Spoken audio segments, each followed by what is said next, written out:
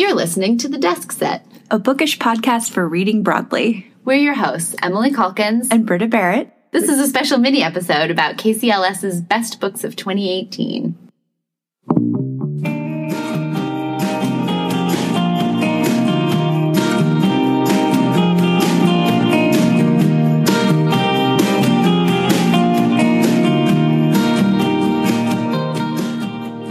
So we have a whole process that we go through every year. We gather nominations from librarians and public service assistants who work in the branches, from the folks who buy all of our books. We put them into a big survey. We let all of our staff vote, and then we go through and sort of look at the top vote getters. We look for balance in terms of genre and topic and authors, background and point of view, and then we come up with 25 in 4 categories. So we have adult fiction, adult nonfiction, children's, and teens. Awesome. And who's in the adult fiction category? Oh, gosh. This is my favorite category, of course, and also one that is just like full of great books that I love. So it's hard for me to even know where to start. Several books that we talked about on the podcast already this year. Very exciting to have Kristen Hanna. The Great Alone is on our list. That Kind of Mother, which we talked about with Kim Fu, which is a book that I loved from this year, is on the list. 2 of my personal favorites. Very different. The first one is The Witch Elm. Did that just come out? It came out, yes, it came out last month. Yeah, in October. Already making the charts. Already making the charts, yeah. New York Times bestseller when it came out, and I think Tana French is beloved by librarians, so I read an advance copy of this, and I am quite sure that I am not the only one. She writes the Dublin Murder Squad mysteries, which you may have read. There are 6 in that series. This one, The Witch Elm, is a standalone. The main character is this sort of golden boy. It's set in Dublin.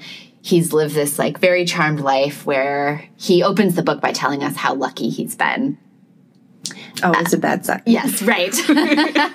Not a great sign from someone you know as a murder mystery writer. So that is immediately followed by a scene in which his apartment is broken into and he's basically almost beaten to death. And he doesn't die, an instance of luck. The doctors are like, we thought you weren't going to make it, but you did. He's left with physical and mental trauma from this horrible incident. And so he doesn't think as fast as he used to. He's confused. He has a lot of memory issues. And then he finds out that his great uncle, who lives in this sort of family ancestral home, this big, beautiful house, is dying. And they need someone to go and live with him for the end of his life. So Toby and his girlfriend move in with Uncle Hugo. And then the family is all gathered together. The kids are playing out in the yard, and they find a skull in this tree that's growing in the backyard. So it opens up this whole mystery of... Dun, dun, dun. Yeah, exactly. Where did the skull come from? Is it the tree they think is, a couple of 100 years old? So at first there's this question of, is it a historical skull or is it a recent skull? And it opens up all of these questions about Toby's childhood and his cousin's childhood and who this person in the tree could be and how that person ended up there. I love her writing because it is so rich with atmosphere, and this is a huge book. It's like 500 plus pages, and in terms of the actual mystery, it's not super fast paced. Like, it unravels pretty slowly. They don't even find that body until more than 100 pages in, and yet she's so good at creating this sort of sense of dread and uncertainty in this case, because Toby has all these memories issues, that you're kind of on pins and needles the whole time, and you just, in terms of a book to like sink into, all of her books are this way, but I think The Witch Elm is particularly sort of juicy in terms of atmosphere. And the other thing that I love about her writing is the way that she ties these like really engaging plots with these really rich themes. So this is a book about sort of privilege and memory and how we think about ourselves and how our own perceptions of events are very different from what other people remember. I just loved it. It's The Witch Elm.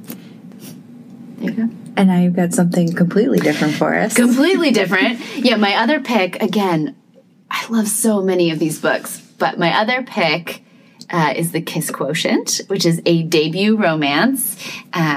It's an Own Voices book, so the author, in the process of writing this book, actually sort of self-diagnosed herself with autism spectrum, and she has followed up on that and, you know, gotten the official diagnosis and everything. But it's about this woman named Stella. She's an econometrician, so that means that she researches people's purchasing behavior and tries to figure out, like, how to get them to buy more stuff, essentially.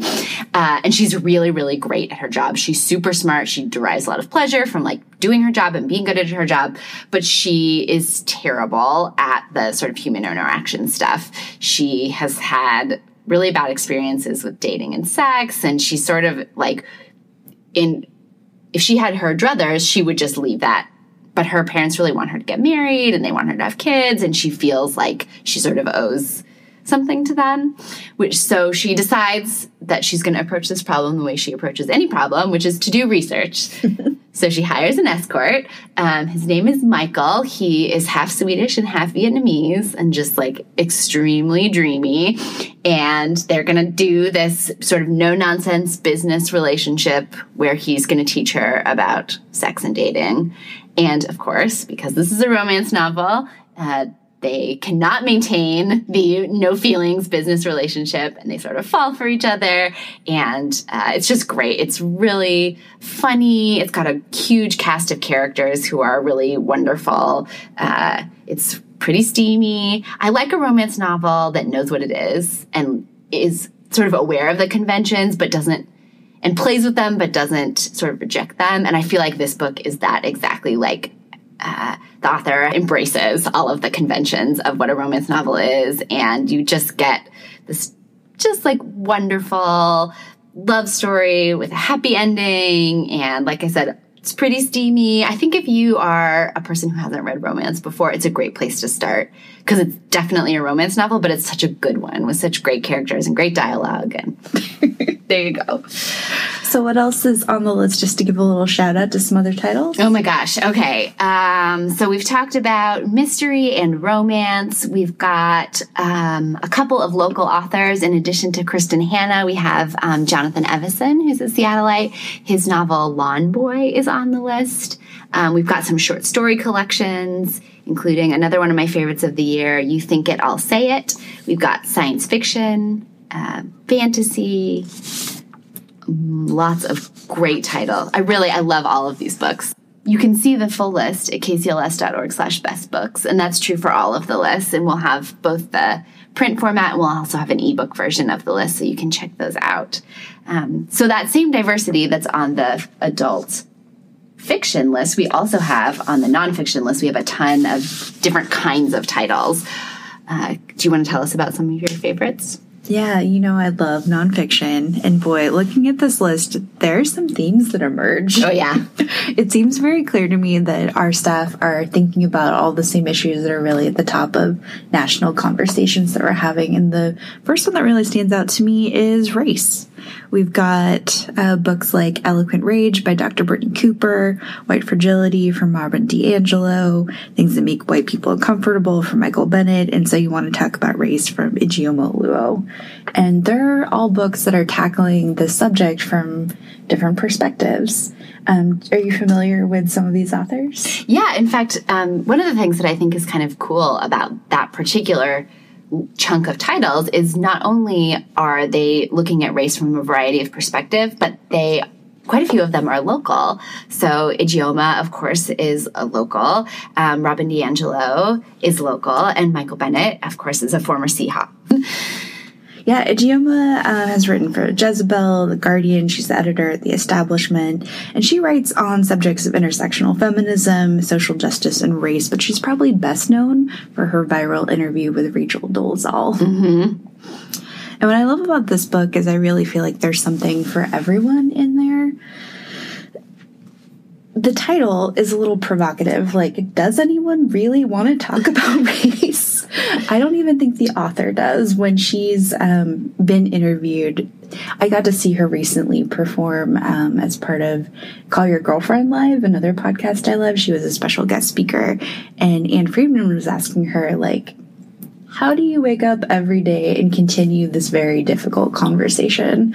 Like, where do you drive that energy from? Is it exhausting?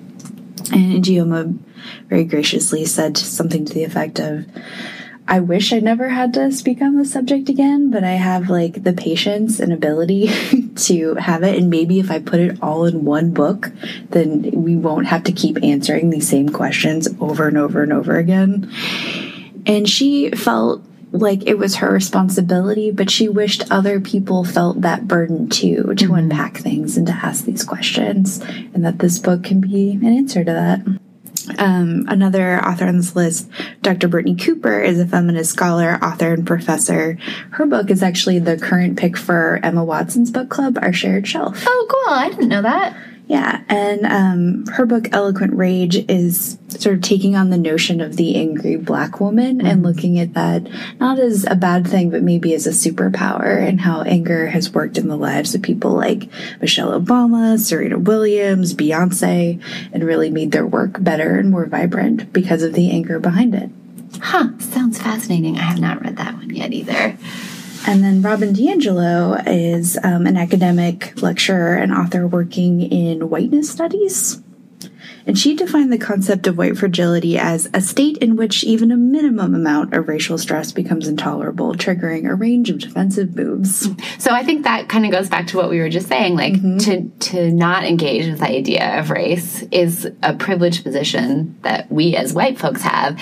And it's not uncommon for the reaction to, hey, we should talk about race, to be like, no, I don't want to. I'd rather not.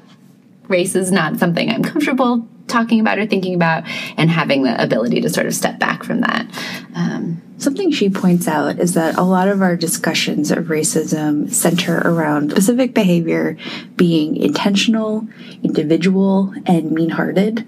And so if we view race through that way, if you point out racism as opposed to it being systemic and unconscious bias, someone hears that and thinks like, I'm a bad person, and immediately wants to disprove that, as opposed to sort of looking at the way we all fit into these broader systems. So I think there's a lot of interesting stuff to unpack there. Yeah. So rounding out that chunk of the list, we've got Things That Make White People Uncomfortable by Michael Bennett.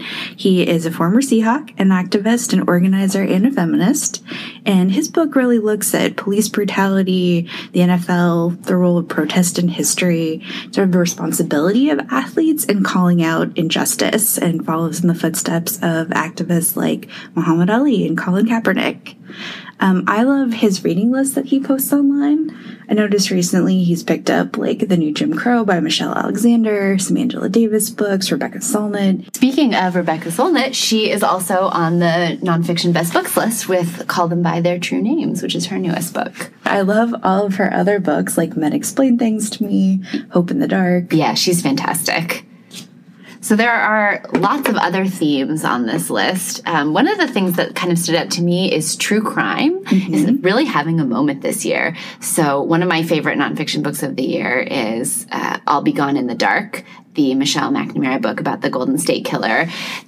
It's an incredible book. I'm not really a true crime person, or I don't think of myself as a true crime person, mostly because I just don't read that much nonfiction. But it's beautifully written, and she does such an interesting job of weaving, looking at her own sort of interest and like, why is she so obsessed with this? And then also doing all of this sort of really in-depth, gritty work in terms of like trying to identify who this person, who this criminal possibly could have been. And then, of course, the impact of the book is compounded by the fact that she died suddenly before she could finish it. So the end of the book is written by some researchers that she was working on, but they're very clear that it's sort of an unfinished work. And then on top of that, they caught him, which was so incredible. So after the book came out, it was really on my mind. And then this incredible story that they had used DNA, people's sequence DNA that they share freely online to sort of track him down. And just an incredible story, but really a fascinating book in a lot of ways. There are two other true crime books on the list. There's A False Report, A True Story of Rape in America, which is actually set partially in the Seattle area. The false report that's referred to as a young woman who was raped in her apartment in Kirkland, reported it to the police and ended up recanting it, but then it turned out later that she was a victim of a serial rapist who had struck all over in Colorado as well as elsewhere in the Pacific Northwest. There's another one on this list that I don't think of as a true crime book, but at its heart is kind of what it talks about. And that's Not That Bad, which is an anthology that's edited by Roxane Gay, which looks at rape culture from so many different perspectives. And I feel like this conversation has really evolved. And to hear so many different voices comment on the impact that has, it's a hard book to read, but I think it's an excellent one. Yeah, Roxane Gay is wonderful. She was on last year's list twice with both her memoir, Hunger, and a collection of short stories, Difficult Women. So clearly a favorite at KCLS. Absolutely. And then there are a few, health topics on here. I don't know that that's the exact right word for it, but How to Change Your Mind by Michael Pollan is sort of a psychotropic journey. Sure. I think that's a fair description. I like that Michael Pollan was like, food. Okay, I'm going to pivot. What am I going to pivot to? Hallucinatory drugs. I mean, mushrooms can be enjoyed in many ways. And I feel like microdosing as a topic is one that's come up in popular culture and the imagination more recently. Yeah, and the whole popularity of CBD, which of course is not intended to be a hallucinatory drug, but I was just reading a New York Times article about how it's really unregulated and maybe still contains some active THC, which is the active ingredient in marijuana. So I think that is all sort of in the air as well. What other health topics are? So there's Natural Causes by Barbara Ehrenreich. Yes, Barbara Ehrenreich. She wrote Nickel and Dimed, among other things. She's sort of beloved for a combination of journalism and memoir. And I think this one is the same. And I haven't read it yet, but I'm excited to. I'm on hold for it. It looks like it's posing a kind of provocative idea that maybe we should try less hard to not die. Yeah, basically. Less hard to be well. That the idea, this idea of wellness and sort of maintaining our wellness as long as we can is maybe harmful in other ways. That longevity shouldn't be our ultimate goal. Yes, exactly. Something about quality of life and all of that. And any author who suggests I shouldn't spend every single day at the gym is one I'd like to read. There's a genetics book as well. She Has Her Mother's Laugh by Carl Zimmer. So this is one that looks at genes and inheritance and what we really get from our parents and how much we understand about that and how much we don't understand about it. As an adopted person, I would love to read that. Yeah, it's great. So let's move on to maybe the teen list. Sure. I have to admit, I am not much of a YA reader. So I was looking at this one and thinking about our conversation about banned books, teen titles, and graphic novels, and how much I see that on here. I think of the 25 titles, 5 of them are graphic novels. So we've got an adaptation of Speak, which is a classic YA novel. Loved it. It's wonderful. And the illustrations, so the book is by Laurie Halse Anderson. The illustrations are by Emily Carroll, who you might know. She's wonderful. I have not actually read this yet, but I'm really looking forward to it. So Speak, the graphic novel, Brazen, Rebel Ladies Who Rocked the World is a graphic novel, Illegal is a graphic novel, Hey Kiddo is a graphic memoir, All Summer Long is a graphic novel by Hope Larson. And Check Please is also a graphic novel about a college hockey player. So 7. And The Prince and the Dressmaker is a graphic novel. So 7 of our 25 titles are graphic novels. And really, we get the whole range of content there. We've got contemporary stories. We've got Illegal is about immigration. So we've got tie-ins to sort of the news. We've got nonfiction, memoir. And then we have fantasy. Prince and the Dressmaker is sort of this fairy tale story. Check Please is a contemporary about a college student, so on the older end.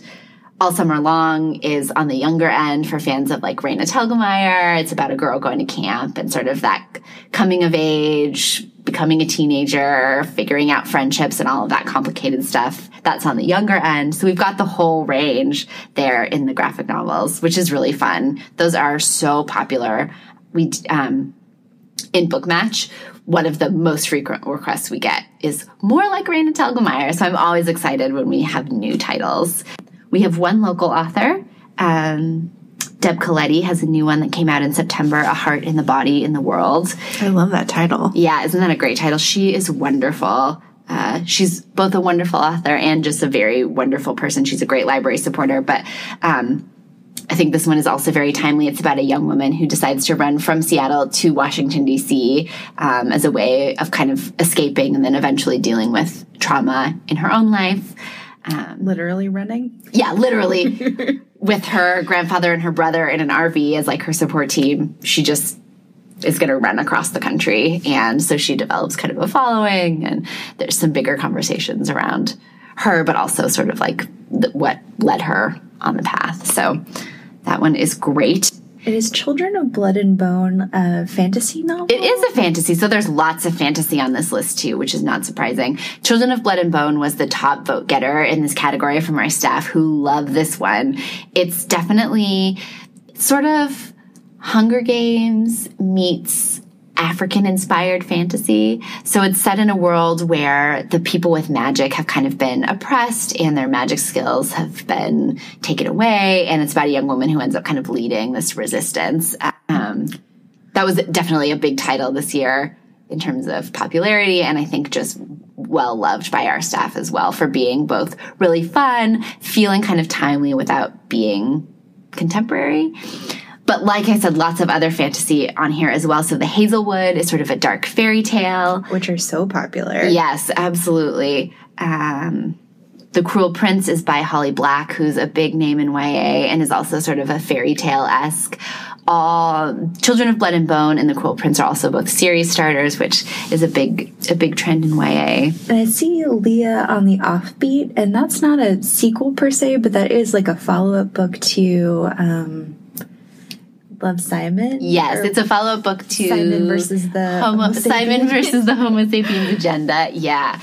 So it's set in the same world, and some of the characters from Simon reappear. She's great. Did you read Simon? I didn't. It is so charming. She's just kind of in the vein of John Green, just really captures with great specificity a certain kind of teenager, these sort of like smart, quirky, kind of outcasty kids going through that moment of figuring out who they want to be in the world. And they're just really funny and charming.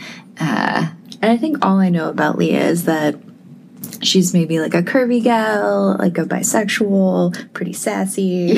Yeah, and have you seen the cover of this one? Mm-hmm. It's got a beautiful cover. I think one of the things that's kind of cool that you'll see when you look at this list online is that it's a really diverse list, and really this was just like what's getting the most votes from our staff, and the covers reflect that. So that's been a big battle in the publishing world, is to, when you have a book with a diverse cast, to have that accurately reflected. Often books with characters of color get a building or something kind of abstract that kind of erases that visibility. Right. But so many of these titles, another one is Dread Nation, which is sort of a fantasy, alternate history, Civil War, zombies.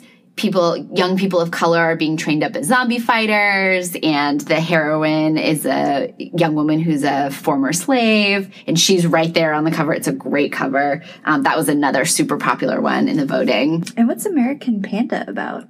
Yeah, so American Panda is sort of in the vein of Leah on the Offbeat. It's a coming-of-age story about a young woman who's 17. She's graduated early. She's Taiwanese American. She's at MIT, and her parents have a really clear expectations about what she's going to study, who she's going to be, who she's going to marry, who she's allowed to date. And she gets to school and finds a lot of that sort of upended. So she meets a Japanese boy and sort of falls for him. And it's just really like fun and charming, topical, but in a light way. Maybe for fans of When Dimple Met Rishi. Definitely for fans of When Dimple Met Rishi, which was on our list last year. So love those lighthearted teen romances that are still smart and funny. And so what about for kids?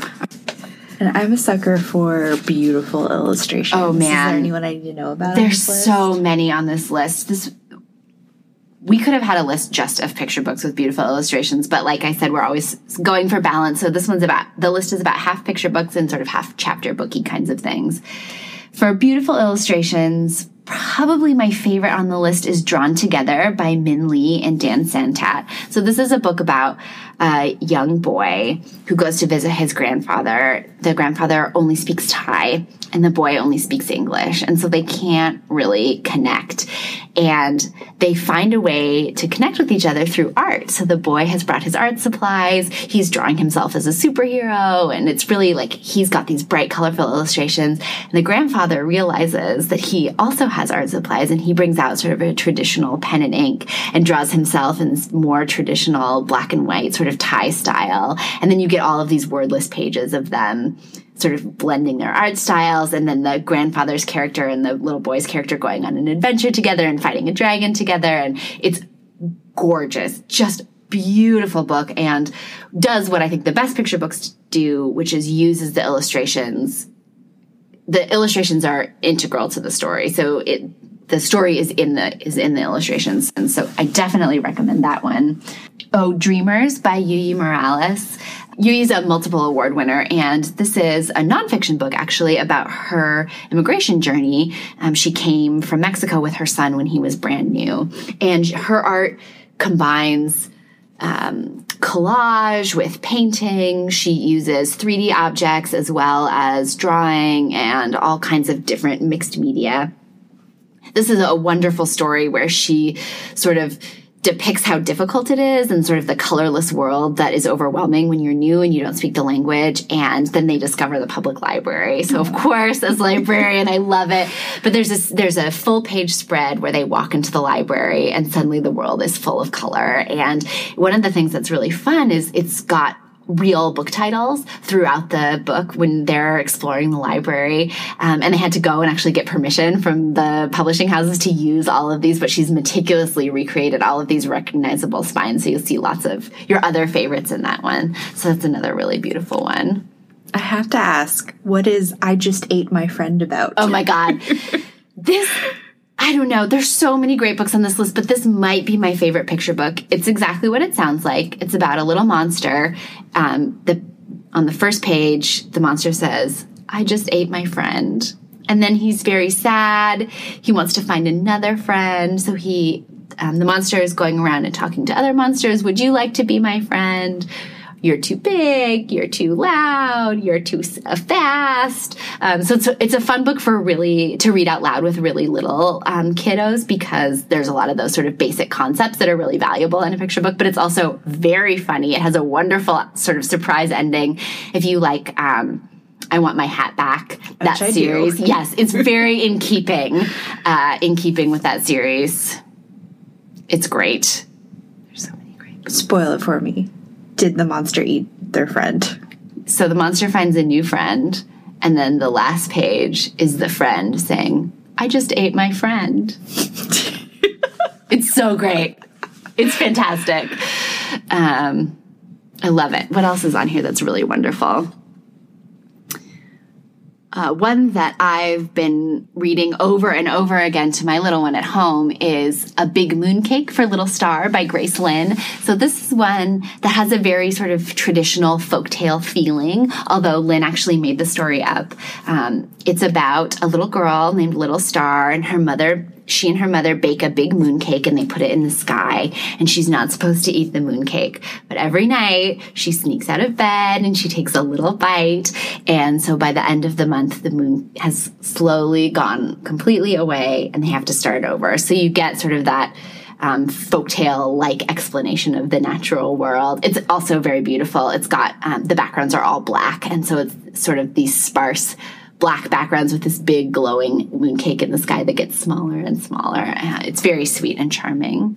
And there's graphic novels on this list as well, and no surprise there. So Cardboard Kingdom by Chad Sell is a combo graphic novel where he works with a bunch of different authors and artists to follow the kids in a neighborhood doing fun stuff with cardboard. That's a great one. Be Prepared by Vera Brosgol. Have you read her before? What would I know her from? Anya's Ghost. Yes. Yeah. So she's the artist and author who did Anya's Ghost, and this one is about a kid going to camp. Again, in that sort of Raina Telgemeier vein of like being in your tweens and trying to figure out who your friends are and how the world works, and very funny. Baby Monkey Private Eye is exactly what it sounds like. It's about a baby monkey who's a private eye. If you have kids on your holiday list who are just beginning to read independently, this is an awesome choice because it has the font is really big and there's just a few words on every page, but it's thick like a chapter book. So it feels like an accomplishment to read it. And it's very funny. Brian Selznick is a beloved children's illustrator, the invention of Hugo Cabret and others. But this is really a story about a little monkey who's a private eye. And there's lots of great and funny details about the cases that he's working on. And it's very, very charming. So I definitely recommend that one. I think it would be a great gift for kids who are just getting ready to read independently or just working on reading independently. And thinking about all of these lists, are there any that stand out to you as excellent gifts to give this holiday season? In addition to Baby Monkey Private Eye, for younger readers, I would recommend Arusha and the End of Time by Roshani Chokshi. So if you have readers who like Percy Jackson, this is definitely in that vein. It's about a 12-year-old girl who's struggling a little bit at school. She's got a reputation for kind of elaborating on the truth. And when some of her classmates challenge something that she said, she ends up touching a lamp at the museum and sort of unleashing some magic that needs to be put back right away. So super fun, action-packed. It's got like a diverse cast of characters. So if you have kids who love Percy Jackson or that kind of action and adventure, but still pretty lighthearted, that's Arusha and the End of Time. For teen readers, I think any of the graphic novels would make great gifts. On the adult nonfiction list, I think Calypso makes a great gift. That's David Sedaris, who has written some of my favorite holiday stories. Just so unbelievably funny. So funny. And this one in particular is sort of about family and aging, and I think things that are close to a lot of people's hearts and their own experiences. I also think How to Taste by Becky Seligett is a great gift. Totally. So happy that one made the list. We had Becky on the show earlier this year, and she's so interesting and smart and funny. Anybody who spends time in the kitchen, How to Taste is useful, and I think will feel sort of surprising and interesting. What's the library book about? Okay, the library book is, in fact, about libraries. So, Susan Orlean, did you read The Orchid Thief, or did you see the movie with Nick Cage? I saw the movie. My friend Nick Cage. Okay, that movie is one of the weirdest, most wonderful movies of all time, I think. We didn't talk about The Orchid Thief on the movies and TV adaptation, but it's a great movie adaptation of a book. But anyway, so Susan Orlean wrote The Orchid Thief. This is her newest book. She's a nonfiction virtuoso, and it's about libraries, and in particular about the Los Angeles Public Library. So in 1986, the Los Angeles Public Library's Central Library basically burned to the ground. The blaze raged for hours. It destroyed 400,000 books. It damaged another 700,000. Wow. Yeah. And it's interesting, a little fact that I learned about this is the reason that people don't really know about this is it happened on the same day as Chernobyl. And so what would have been big news became not big news. Mm-hmm. But she uses that fire as sort of a starting point for investigating the history and present of libraries in general and the Los Angeles Public Library in particular. And then she also looks at, like, what do libraries do today? And so as a librarian, of course, you should get this for us. Yeah. We'll take this one as a gift. And any book lovers in your life, I think it's an ode to an institution that we obviously love. And what about fiction? On the fiction list, the trick with giving fiction, in my opinion, is to get something that is popular but not too popular, right? Like, you don't want to get somebody something that they've already read. But maybe if you've got a fan of Margaret Atwood in your life, like Red Clocks could be a great choice. Absolutely. Or a fan of Handmaid's Tale. Yeah. One that I am looking for the perfect person to gift it to is An Ocean of Minutes. I think that's also maybe for the Atwood fans in your life, or anybody who loves Station 11 or American War, which are two of my favorites. So it's a sort of literary science fiction time travel story. There's a pandemic that swept the country there, and the only way to really save people is by sort of entering into indentured servitude with this company. You time travel forward post a pandemic. The company pays for the treatment for your loved one. So it's about a young woman who does that to save her boyfriend. They make a plan to meet up in the future. Things don't go as expected. It's gorgeous, just beautifully written, really moving. I like science fiction. I like genre fiction that uses the conventions of the genre to explore sort of the human experience, for lack of a better word. And I think that this one just does that so well. Just really moving and maybe great. The Wedding Date does that for romance? Sure, yeah. I think The Wedding Date, like The Kiss Quotient, is sort of like, if you're a romance person, you've already read The Wedding Date, so don't buy The Wedding Date for the romance people on your list, but buy it for the people who like stories with, like, smart women who are good at their jobs and doing fun things and have great friends and also, like, get to have a happy ending. The main character in The Wedding Date works for the mayor's office in San Francisco, and she has this whole life going on outside of this relationship that starts with an elevator meet cute. So I love a meet cute. In the year of the rom-com, The Wedding Date is a great gift for readers who are looking to get a little more rom-com in their life. And then Spinning Silver and The Merry Spinster are both kind of like fairy tale for adults. Yeah, definitely. So The Merry Spinster is by Daniel Mallory Ortberg, formerly of The Toast. This is for readers who like the weird. This is one of the strangest collections of short stories that I've ever read. Deeply unsettling, but in a good way. I love that. Yeah. So Ortberg takes familiar sort of stories. There's one that's a play on The Little Mermaid. There's one that's a retelling of Cinderella, and twists them almost beyond recognition. And he's particularly interested in sort of ideas about gender and family and love in a very dark and twisted way. Like, this is not for your people who want The Wedding Date, although certainly there are readers who will enjoy them both. But readers who like the weird, definitely The Merry Spinster is really, really great, unsettling, and unusual. So going back to some of this year's reading challenges, one of our challenges was to read a book by a Native American author. Mm-hmm. And there are two on the fiction and nonfiction list that I know that you loved. Heartberries, a memoir, and They're There by Tommy Orange. Yeah. So full disclosure, I voted for both of those, and I'm very happy to see them on the list. Heartberries is a memoir. It's about a woman. It's so hard to talk about this book. You read it too. It's hard to talk about both because the subject matter is really difficult and also because it doesn't follow a lot of sort of the standard conventions of what a memoir is. Right. It's kind of like a series of essays. It's about her childhood. It's about her relationship with her writing professor. She dealt with a mental breakdown and was diagnosed with PTSD and bipolar disorder.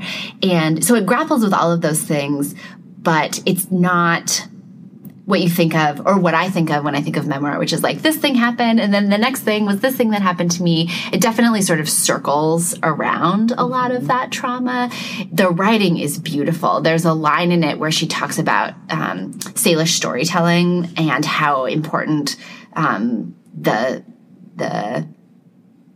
lyrical quality and sort of the sparseness of the storytelling is. And that really rang true to me about the book too. Like, it's a small book, but it really packs a punch, and it's just beautifully written. She's so angry, and she is also sort of unapologetic about that, which I really liked. Just really unusual and wonderful.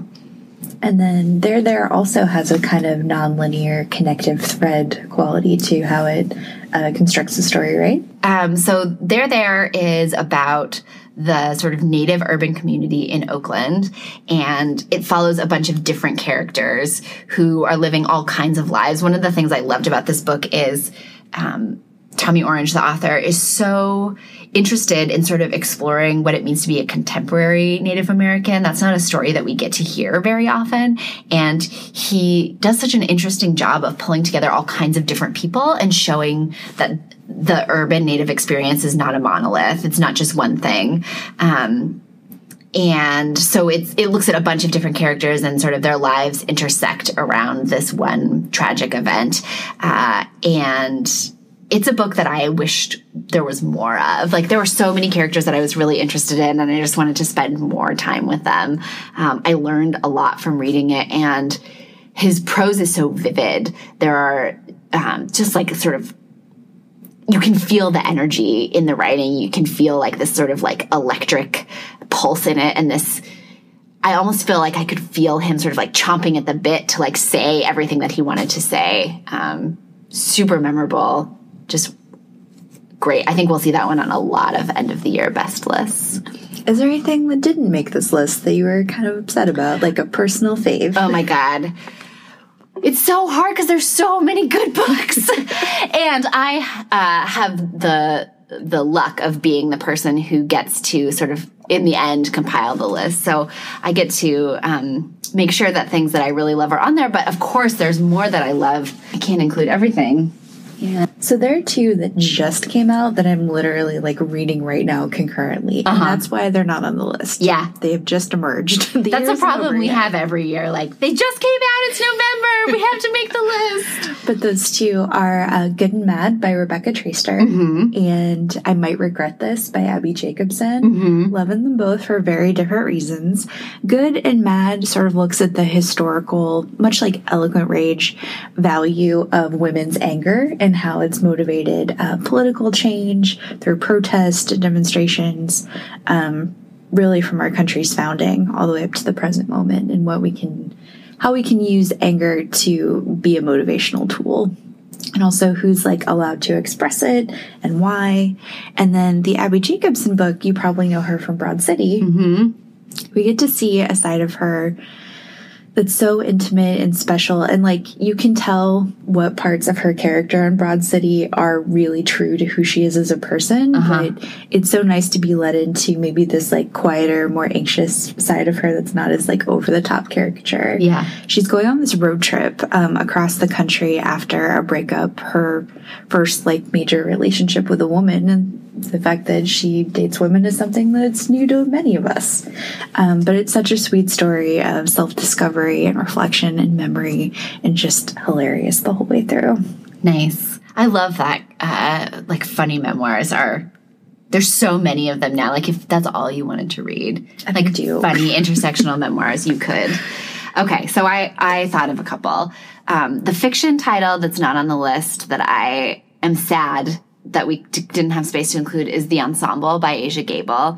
It's a great book. It's about a string quartet. So it starts with them finishing their graduate school and entering this competition, and then it follows their career for 20 years as they sort of fall in and out of love with each other and with other people and have children, and their career sort of, the group's, career sort of has peaks and valleys, and it's just really wonderful. If you love stories about sort of long relationships, it feels like a quintessential American novel to me. Like, if you like Meg Wolitzer or Celeste Ng, it has that feeling of being both literary and also just like really about people and about relationships. And yeah, it's great. I really loved it, The Ensemble.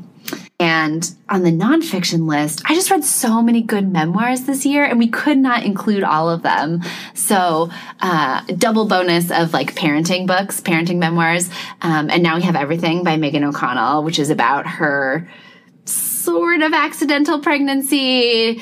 They're going to get married. She and her partner are going to get married. They want to have kids. It's just happening a little sooner. But it is just appallingly honest. And as a relatively new mom myself, there were so many moments that I was like, yes, this is how it is. No one tells you.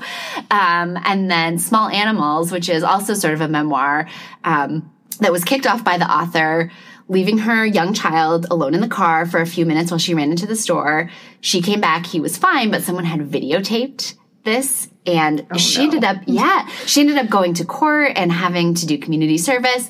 And it led her to sort of look at what are the actual dangers to children in our lives, and how do we understand what's dangerous, and how do we decide what's dangerous, and how do we decide what's not dangerous, and does that align with what data actually shows us is dangerous? So it's looking at sort of like anxiety and fear in parenting. Being like a completely anxious hovering parent might not be the best for a child either. Yeah, so it's fascinating. It looks at sort of the cultural trends behind that, and sort of like in the 80s and 90s, there was a big fear about kidnapping.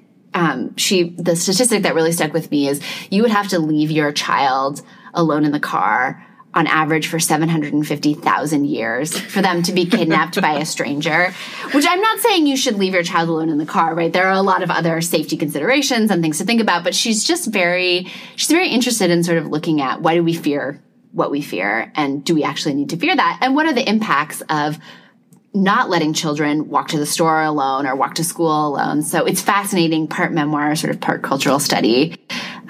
That's what's been on my mind this year. So those are my two nonfiction titles.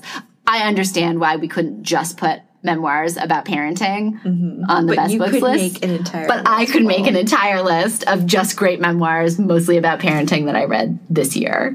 P.S. If any one of these subjects you want to do a deeper dive into, what are all the best of this one kind of category, you should totally try Bookmatch. Absolutely. So go to kcls.org/bookmatch.